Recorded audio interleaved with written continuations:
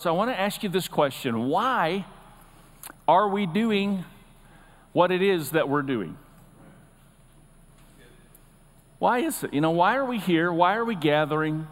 Why are we coming together? Why are we singing songs? Why do we always do 4 songs and then a message and then an altar call challenge and an exhortation? And, why do we do this whole progression? Why are we doing what we're doing? And I think it's a really important question for the church of our generation right now to start to think about, because just track me on this. If we are merely attending church without truly making disciples, then we are actually contributing to the greater problem of disillusionment in our society. You follow what I'm saying? So would you just say with me, I want to make sure we understand. This isn't on your note card and all that, but I want to make sure we understand. Would you say merely attending church versus truly making disciples? And like Jesus didn't die so we could go to church. He didn't die so we could go to church. He died to empower us to be the church that He's called us to be. And so what we want to do today is just talk through some of those things and then empower everybody to stand and bring something in worship. We want to release something in this house. And we want to understand, and let me just say it again because it's a really important phrase, the essence of kind of the season God's called us into. If we are merely attending church without truly making disciples, then we're contributing to the greater problem of disillusionment in our society that does not understand why the church is so ineffective. And I believe God wants us to understand the importance of personal ministry. Personal ministry. Jesus wants to empower us to places of personal ministry. So let's show up ready to grow. Let's show up ready. You don't have to be on the greeting team to be smiley and greeting people as you come in, right? You don't have to just show up and come find a seat and sit and wait for things to begin, because remember, you can't go to church because you are the church. So let's be the church. When we show up as the church and gather as the church, we can actually do that. I said that a few weeks ago, and there's a young man sitting over here with his dad, about 10 years old. Dewey Bean, he works some with our kids. You might know him, but his son, as they left, Dewey said to his son, "Come on, son, we've got to leave church so we can go to the store." And Dewey looked at his dad and he said, "Dad, didn't you hear the pastor? If you can't go to church, then you can't leave the church because we are the church." Come on, 10 years old, telling it like it is. So I want to invite you, when we gather, let's gather with an expectation. Let's walk in. We don't have to be on the greeting team to be smiley and greeting. We don't have to be on the coffee team to prefer and serve others. You don't have to be on the worship team to bring something in worship. How many know the worship team, we're not going to wait for them to get up here and see if they kind of feel it or not, right? They're going to bring what God's assigned them to bring. We all need to be about that. So why are we doing what we're doing?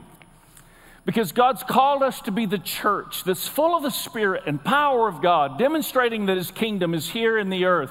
And I want us to gather in that same fashion, in that same capacity. So these are our 5 core values. We've put them in a statement form, and we rehearse this over, repeatedly so that we can all get it. You kind of have your values out there, and you hope everybody remembers them. But we worked on putting it together in a sentence form. So if you put that on the screen, I want us all to say this together as we start to walk this out. We are outrageously loving people who passionately pursue the Lord with irrationally giving lifestyles as we consistently submit to God's desires and effectively disciple others to do the same. That is why we are here doing what God is asking us to do, that we could be more like Jesus. So, I don't want to just, pluck a few verses out and give you the 5 simple ways and the 7 steps to easy. And I want us to understand very clearly as Christians, there's a cross that is expected and demanded of every one of us. And so today, we're going to continue in this progression. And what we've done is entered into a long-term focus. And it is finding Jesus in every single book of the Bible. We are going through 66 books to discover where Jesus is in each and every book. Because I don't want to just give you a nice, sweet little message. I want to empower you to study the Word for yourself. You are called by God to study, to show yourself approved.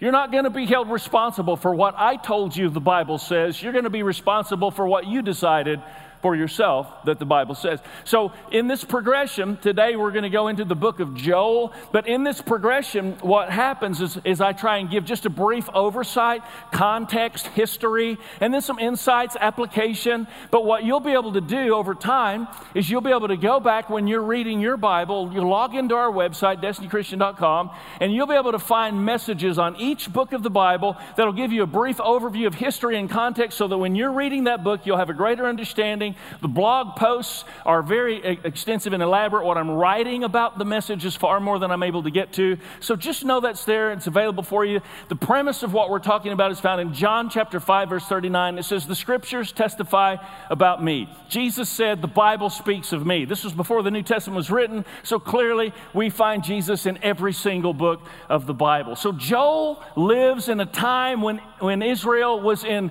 big trouble. We've been looking at this now for a few weeks, looking at the minor prophets coming out of the major prophets. Israel's in big trouble. They've made sinful decisions. Everybody say sin. Very few people are even talking about the idea or the concept of sin in today's church and today's world. Because what we're trying to do, and again, I'm bucking this, I'm fighting this, and I want you to enter in as warriors that are willing to fight what needs to be defeated in today's religious Pharisee circles and ideologies that are being proponent, constantly propelled in our face. We're hearing a lot of nice, easy ways for you to have the best life you can possibly have. And what we need to understand, God's primary objective is not for you to have the best life you can possibly have. It's not that He doesn't want to bless you. He does want to bless you. But the kingdom of God is bigger than just you and your little personal blessed kingdom. The kingdom of God is about the sacrifice of your own kingdom so that His kingdom can be expanded and broadened to become everything God wants the world to know and be. So Joel lives in this time where he's calling Israel out of their self-absorbed perspective, much like our Western world is today. And their sinful lives have produced terrible consequences. How many of you know, let me just ask it to you this way. How many of you in this room are sinners? See, isn't that funny? And I'm tricking you a little bit, and I like to do that. But isn't it funny we so quickly identify with that question? But if I say, how many of you in this room are righteous? And when I've asked that before, not so many hands so suddenly went up. And listen, you are inclined to identify with your dysfunction, but you are designed to identify with your destiny. I want to challenge you, stop being so quick and ready to identify with dysfunction and speak up, think up, declare up, step up and identify you have a destiny. And I understand because we've heard it in church and we're sinners saved by grace, and we've heard, just because you've heard something doesn't mean you need to buy into it without understanding. I understand the Bible says while we were, everybody say were? While we were yet sinners, Christ died for us. That's who we were. That's not who we are. According to 2 Corinthians chapter 5, verses 17 to 21, we are now a new creation in Christ. Old things have what? Passed away. They're gone. All things have been made new, and you and I are not good. We're not righteous. We're the righteousness of God in Christ. How righteous is the righteousness of God? Because I think about Sister Russell down here, and she's been praying longer than I've been alive on her knees seeking God, and I think of the righteousness of Sister Russell. I mean, that's pretty good. But I'm not even that. I'm the righteousness of God. I mean, you understand what I'm saying. That's who you are. You're not just a sinner saved by grace. You're the righteousness of God. That's who you are today. And I want us to see that today. Come on, let's all celebrate that in and declare it. We just received today all God wants to release and stir in our hearts. So many times what we do is we identify with, we lower our standard of expectation, and then we meet that. And I have this deep theological clip from The Lion King that I want you to watch. It's profound. And I want to just say the statement that I want to focus in on. You are more than you have become. I wish I had the voice. Right? You are more than you have become. So let's watch this clip and see. And I want you to see the context of this in this movie. It was a great expression.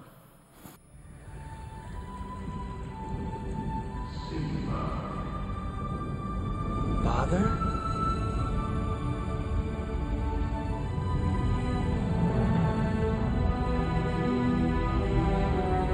Simba, you have forgotten me. No. How could I? You have forgotten who you are, and so forgotten me. Look inside yourself, Simba. You are more than what you have become.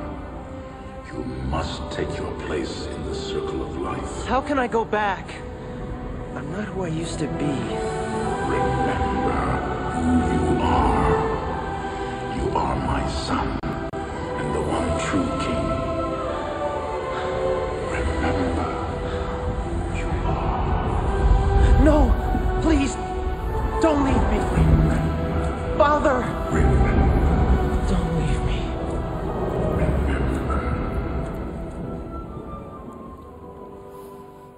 Boy, there really is some profound truth revealed in things like that. When you watch that and you see this is about Father. And you know, God's a lot of things to a lot of people. But until God becomes your Father, your perspective of God will never be right.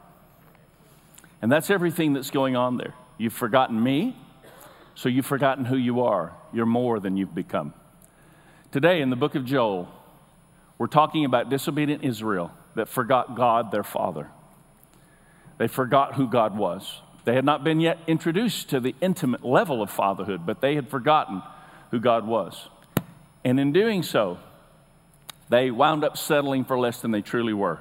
Can anybody in this room relate to that right now? Like right off the bat, you know, uh-oh, I'm in for it. Just raise your hand. Like, I know God is on my side. He's after me.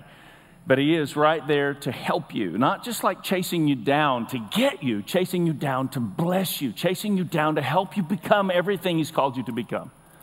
The book of Joel, as I started studying the book in preparation for this, the book of Joel is about breaking the bondage of sin. And I just want to say to you, we're not about just coming together for a nice little encouraging message that we can gather in our groups and have a little conversation.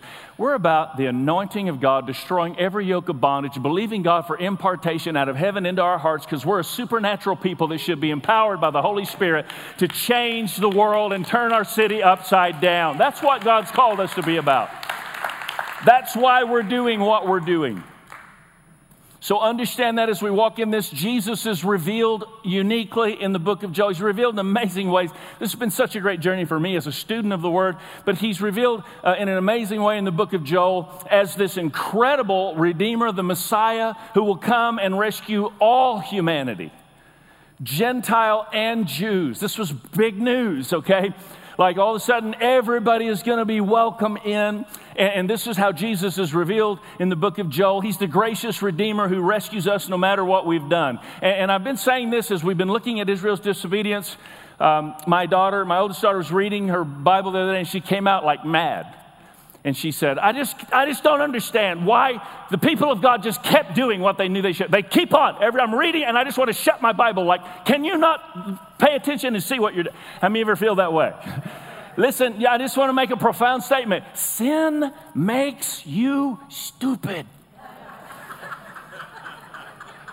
I mean, you see people make decisions, and you just think, why in the world? Like, what happened? And you just need to understand that sin makes you stupid. I want us to understand it a little bit today as we see this. And if you make this is what we've been talking about. If you're making bad decisions in your life, you don't even need a devil to wreck your life. And I thought about this week as I was pondering. And, my wife, she's from Muskogee, eastern Oklahoma. And we had gone to visit, and she and her sister and her mom all went shopping for the whole day. I want to give you a little advice. Never leave 3 men bored alone at home. And so like my brother-in-law, my father-in-law, and I, we're sitting there, and my father-in-law feels somewhat obligated to try to make our visits there as enjoyable as possible so that we'll bring his daughters back more frequently, and now grandchildren back. And so everybody's back out shopping, and these 3 guys are there, and there we're talking. And Gene, my father-in-law, he actually has a few advanced degrees, master's degrees in like things I'm not even sure I know how to pronounce. It's kind of science, chemistry, physics type stuff. Used to be a college professor. And so he had recently been invited to judge a science competition. So he starts telling us about the science competition, and it was fantastic. He talked about the potato bomb. And the winning person was the potato bomb. And so, come on, something that blows up, I'm interested. Tell me more. And he said, oh, yeah, it's amazing. Because, like, there are household items you can use that everybody has in their house to make this potato bomb. And so, naturally, my question is, so, like, you have these items? Because, like, if you have these items, then we have these items. And if we have these items, then we have a bomb. And so we started, putting things together. And I'm not going to tell you all the stuff that he taught me that day, but let me just tell you, we'll have a good time if you come over to my house sometime in the Wise Leaf. And so we did hairspray and different things that you can put together and mixtures and combinations that make them more explosive. And the first thing that blew up was kind of like this. And it was awesome, but you know how it is. You get a little bit and you want something more. And so then the next one was kind of like, it's like, whoa, that was good. And then they got so big, they got dangerous. And he said, now, I want you to understand, we're going to be very safe. I mean, like, educated guy. We're going to do a double safety plug-in system and a detonation cap, and you run the wires through the cap. We drill the holes. I mean, we had way too much time on our hands that day. And I became the detonation cap guy, and he became the mixture guy. And then my brother-in-law, he became the container guy. And we all had our jobs, and we kept getting, until finally we got some things that weren't common household items that he happened to have, because he's kind of that way. And so we started making some major booms out there. It's in the country. So the ladies came home, and we're very excited, proud. Like we want to show you something so amazing. We've made the most incredible, we found the exact mixture of these items, and it's big. I'm talking big. Like, I'm not kidding you, big, okay? Think big, bigger than that. And so they're in the house, and we're out there, and he verified the double unplugged system is there for total safety and security. Very cold, dry day. It's important. And so I get the detonation cap all wired, and he's got the mixture just right of the ingredients that I'm not going to tell you about. And then my brother-in-law, he gets the container, because I know some of you would go do this, and then I would be in trouble. And so the three of us, we start converging with all of our components. And highly, you can imagine, flammable. And in cold, dry conditions, when two hands touch, it just makes a little static electricity spark. And it blew up while my father-in-law was holding it like this. And, I mean, it was bad. Like, fire shot up, knocked me to the ground, fire shot up, burned out his eardrum, blew holes into him, like the thing blew up and blew into his chest, his earlobe, like his cleft earlobe. Looks like Holyfield after fighting that ear-chewing guy, Tyson. So like, it was not a pretty night. I'm just going to tell you, it was not a pretty night. And he wound up having skin graft surgery to try and repair it was crazy. And I'm reminded of this whenever I say to my father-in-law from time to time, knowing he's lost so much of his hearing as a result of this. And I say, I sure love you, Gene. And he looks at me endearingly and says, huh? Yeah, it's bad. So, like, how many know you don't even need a devil to wreck your life if you make enough bad decisions? And so that's kind of what happened in this situation. That's kind of where sinful Israel was. They'd made horrible decisions and now suffering the consequences. And now Joel steps up, chapter 1, verse 5, and listen to what he says to encourage them. Wake up, you drunkards, and weep. I mean, that's pretty intense.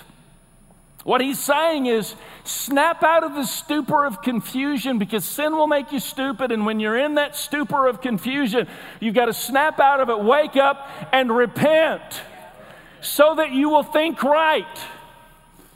Here's the honest truth about sin. Let's get honest about sin.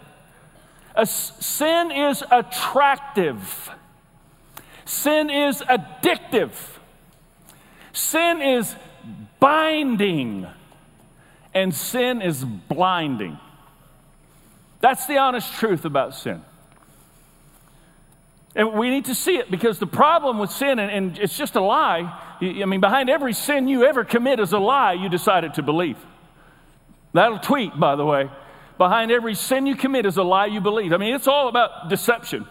And I don't know about you, but I don't want to be deceived. I don't want to live my life on the pathway to great regret. I don't want to get there. One day I don't want to look back with all this horrible regret because I didn't understand the truth. Wake up and repent. Here, this is your first blank. The problem with sin is when you get what you want, you don't want what you have. So you go to get some more, trying to have what it is you really want. But when you get that, you don't have what you want. And so it's just this constant, vicious cycle. Take it deeper. Now, here's a great memory technique for a particular verse. How many ever, you needed to go to the grocery store, but you didn't want to go all the way to the grocery store, and there was a 7-Eleven between you and the grocery store, and so you went in and paid $42 for a gallon of milk, right? You know what I'm talking about.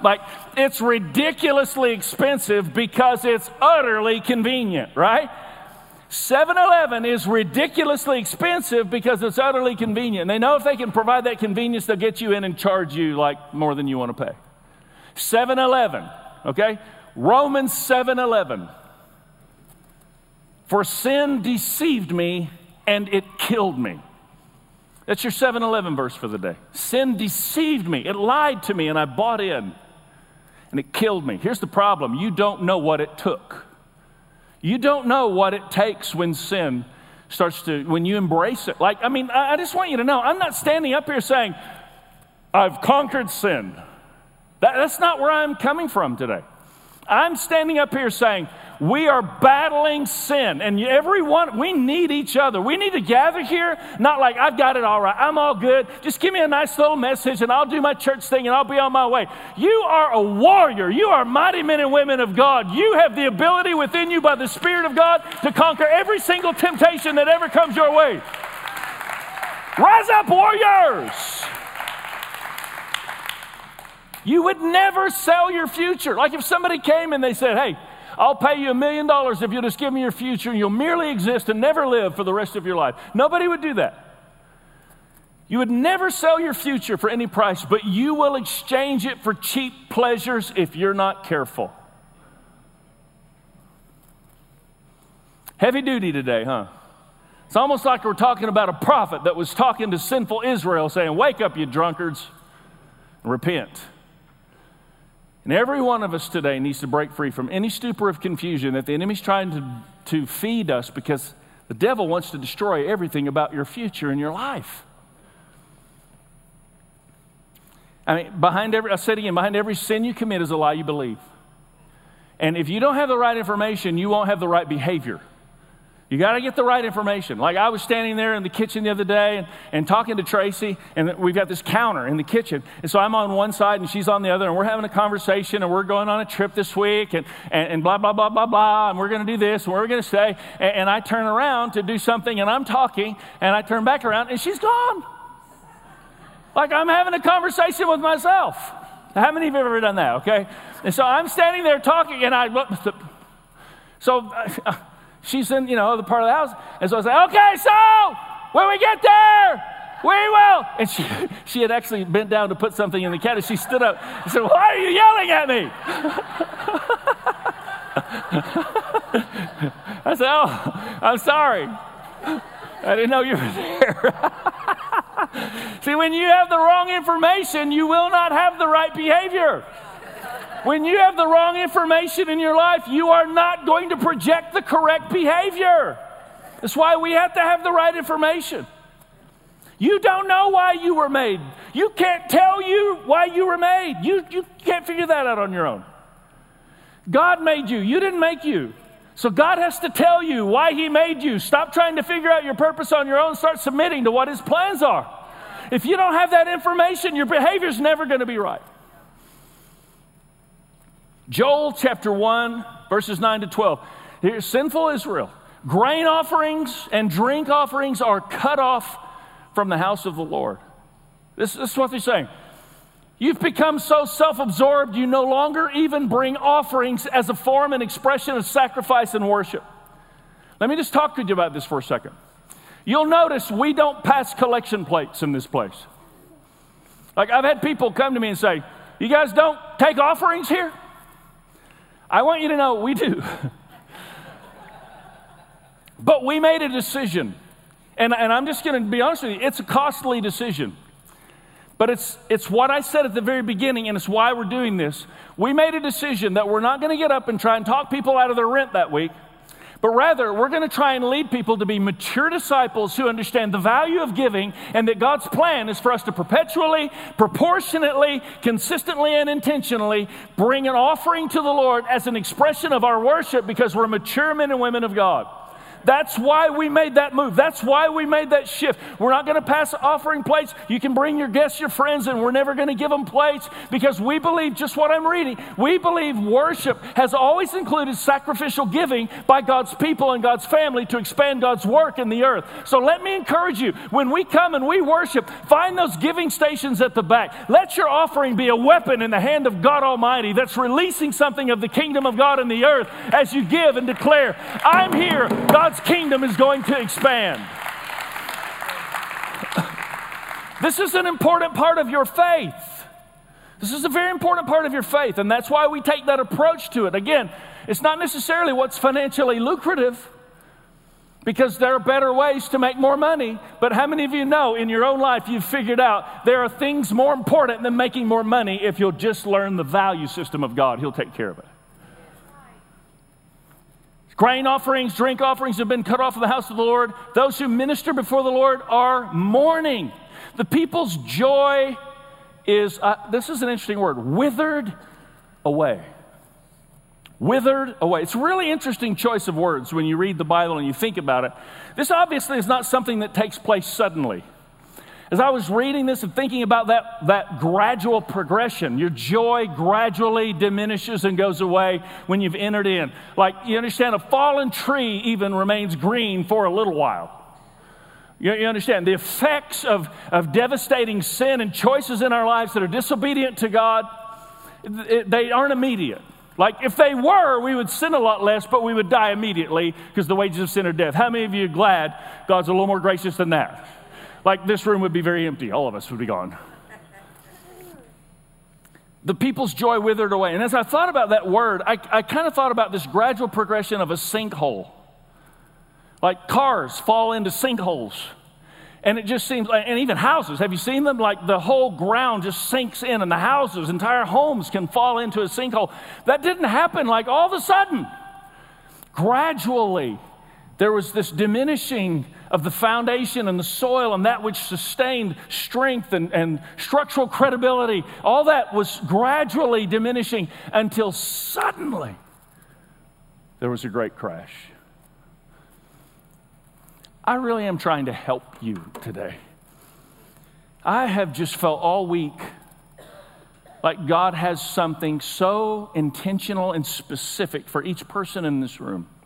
How many of you in this room just right now admit, I'm not to an altar or anything, I've got another hour and a half to preach. How many of you in this room just readily admit, you're struggling with sin and want it broken in your life today? Let me just see. Let's just be honest. I mean, like honesty. I mean, that's a good number of us. We just readily admit. And then like now others in the room have another sin called lying because they didn't admit it. That's just the way it works. It compounds. So this is the definition we see in Hebrews 11:25. It's interesting because it talks about the pleasures of sin. Again, sin's pleasurable. The pleasures of sin for a season, and then comes the payment plan of regret. And that verse is a really great verse. You can look that up. But that's the idea behind it. It's like Moses chose to be mistreated rather than to enjoy the pleasures of sin for a short season of time. Like, it's fun. It's enjoyable. And then something's gone. And I posted this week, and I had quite a bit of feedback on it. Most of it was positive, and some of you might not like it, but I just said, because, Paul says, I count it all dung, all right? Like, so this is Paul's idea, okay? Just so you know that. Blame Paul. This is an interesting verse when he's talking about, the stuff that he let go of to serve the Lord. And so sin is a lot like eating chocolate-covered dog poop. Listen, just because something tastes good at first doesn't mean it belongs in your mouth. How many of you would agree? Like, somebody got smart with me on Facebook and said, so how do you know what chocolate-covered dog poop tastes like? And I just responded, it tastes like chocolate at first.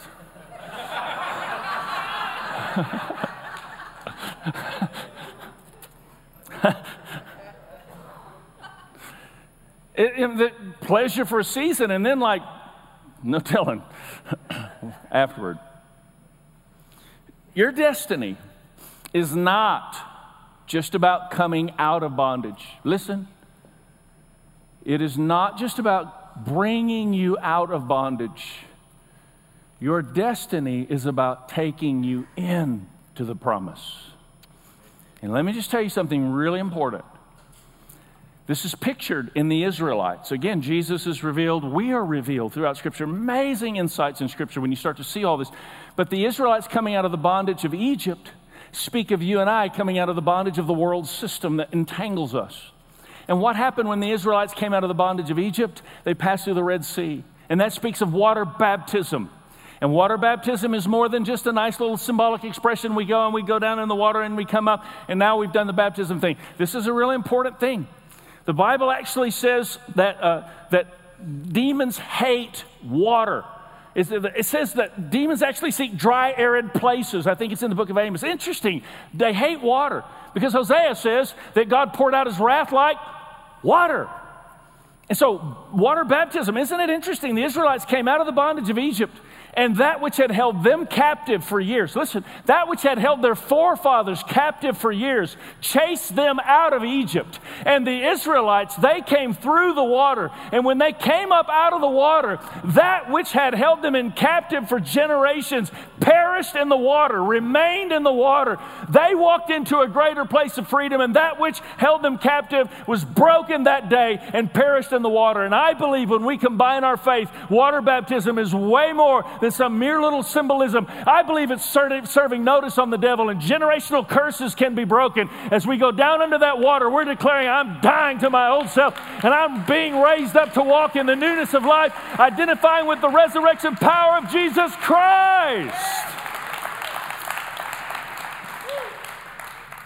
So the last Sunday of this month, we are going to have water baptism on our fireworks celebration day. That afternoon, we'll come back. That evening, we'll come back. We'll have food trucks going, whatever, all that's happening. But we're going to do a water baptism right here for anyone in the community to come and see. And I love this. Listen, they didn't just pass through the water when they came out of bondage. They passed through the water when they went into the promise. And there are some people that maybe they came out and they didn't really understand. And now they say, you know what? I want to combine my faith, and I'm going to go into the place of promise. And it just so happens when Jesus was baptized in water, the Spirit descended on him like a dove. He went into a whole new realm of power and anointing as he went into the wilderness, and then his public ministry was released. Some of you need to be released in a greater place of God's plan and anointing for your life. And I invite you, if you're interested in water baptism, more than just a little symbolism, then that merge card is the way you get involved in with anything. It's in the seat back. But write on that today and turn that in for us, and we'll get you on the list and make a contact to talk. Very important phrase. This is important to the Lord. I actually wrote this out of my message 3 different times this week, and the Lord told me to put it back in. I'm just going to say it to you. It's probably not even in your notes because it was in and out of my message. Maturity. How many want to be spiritually mature? Like, how many of you think we probably don't even know what spiritual maturity really is? Maturity is lessening the distance between sin and repentance. Kind of a crazy thought. It's like what we define maturity. We usually define things like more religiously. Maturity is lessening the distance between sin and repentance. Because if you sin and you wallow there in condemnation because you don't know what the Word says about who you truly are, you become much like that lion that we saw earlier. You'll forget your Father. You'll forget who you are. And you will not be who God's called you to become because you're just like the enemy hits you. How many ever blew it and the enemy hit you in the head with a hammer? Let's just say he hit you hard with a hammer, okay? And like he hit you again, right? And then he hit you and you just like don't even, respond with the word. And so finally you take the hammer and you just start hitting yourself. Isn't that true? Some of us don't even need a devil. That's the whole point I'm trying to make with all of this. Stop it. Maturity is lessening the distance between sin and repentance. And Joel 2 goes on. Next week I'm going to talk to you about the power of the Holy Spirit. Let me just say to you, you need to have the power of the Holy Spirit in your life. You need to be functioning in the power of the Holy Spirit. Jesus didn't die so we could gather and have teachings. He died so we'd be inspired and empowered as the body of Christ. And we need to understand this and not have all the cliche stuff that the church has given us in times past. It's great for where they were, but come on, there's a new age and a new day and a new generation, and they're hungry for the real deal power of God in everyday life and personal ministry. That's what God wants to do. And that's where Joel starts to lead, and this is where we'll start to kind of taper off this morning. But afterward, Joel 2:28, afterward I will, in the last, some translations say in the last days. That's like, how many believe we're living in the last days? It's crazy. Next week I'm going to show you. Secular historians call this past century the century of the Holy Spirit. And the evidence is crazy. When I start to break it down, of course, it's the century that Israel became a nation. I mean, there are a lot of indicators and signs and so forth. But this is in the last days, I'll pour out my Spirit on all people. Your sons and daughters will prophesy. Your old men will dream dreams. Your young men will see visions. God is having an amazing conversation of love, and He's inviting us to participate. He goes on, Joel chapter 3, verses 9 and 10. Rouse the warriors. I love this. Rouse the warriors. Let all the fighting men draw near and attack. Beat your plowshares into swords and your pruning hooks into spears. Let the weak say, I am strong. I really wish we had a little extra time here for me to break this down for you. But let me just point something out. Because this is one of my top 5 favorite verses of Scripture. When I used to lead worship, I actually wrote a song, and it's on an album called Rouse the Warriors, born out of this particular text of Scripture. And it says, rouse the warriors, let all the fighting men draw near and attack. Beat your plowshares into swords. Listen, God wants to give us new strategies for existing tools. All of us think we need something more to be used by God. That's just the nature of fallen humanity. If this, then I'll. God doesn't work that way. Take what you have. All I have is this plowshare. Beat it into a sword. Well, all I have is this pruning hook. Make it into a spear. You're a warrior. You've got to think differently about who you are, and you'll see differently what you have and how to use what you have. And here's such a key. Let the weak say, I'm so weak. I'm having such a horrible day. I'm having such a horrible life. Oh, if my life weren't so horrible. Let me just tell you, life's never about what has happened to you. Life's always about what happens in you when things happen to you. Some people have such tough lives and they have such great attitudes. Other people, they just have such easy lives and they have such terrible attitudes. Let the weak say, somebody needs to say it today. We'll just declare it today. I'm strong. I am well. I'm filled with joy. I'm the head. I'm not the tail. I'm above. I'm not beneath. I'm going over. I'm not going under. Those who can be denied, they will be denied. I will not be denied. Let the weak say, I am strong.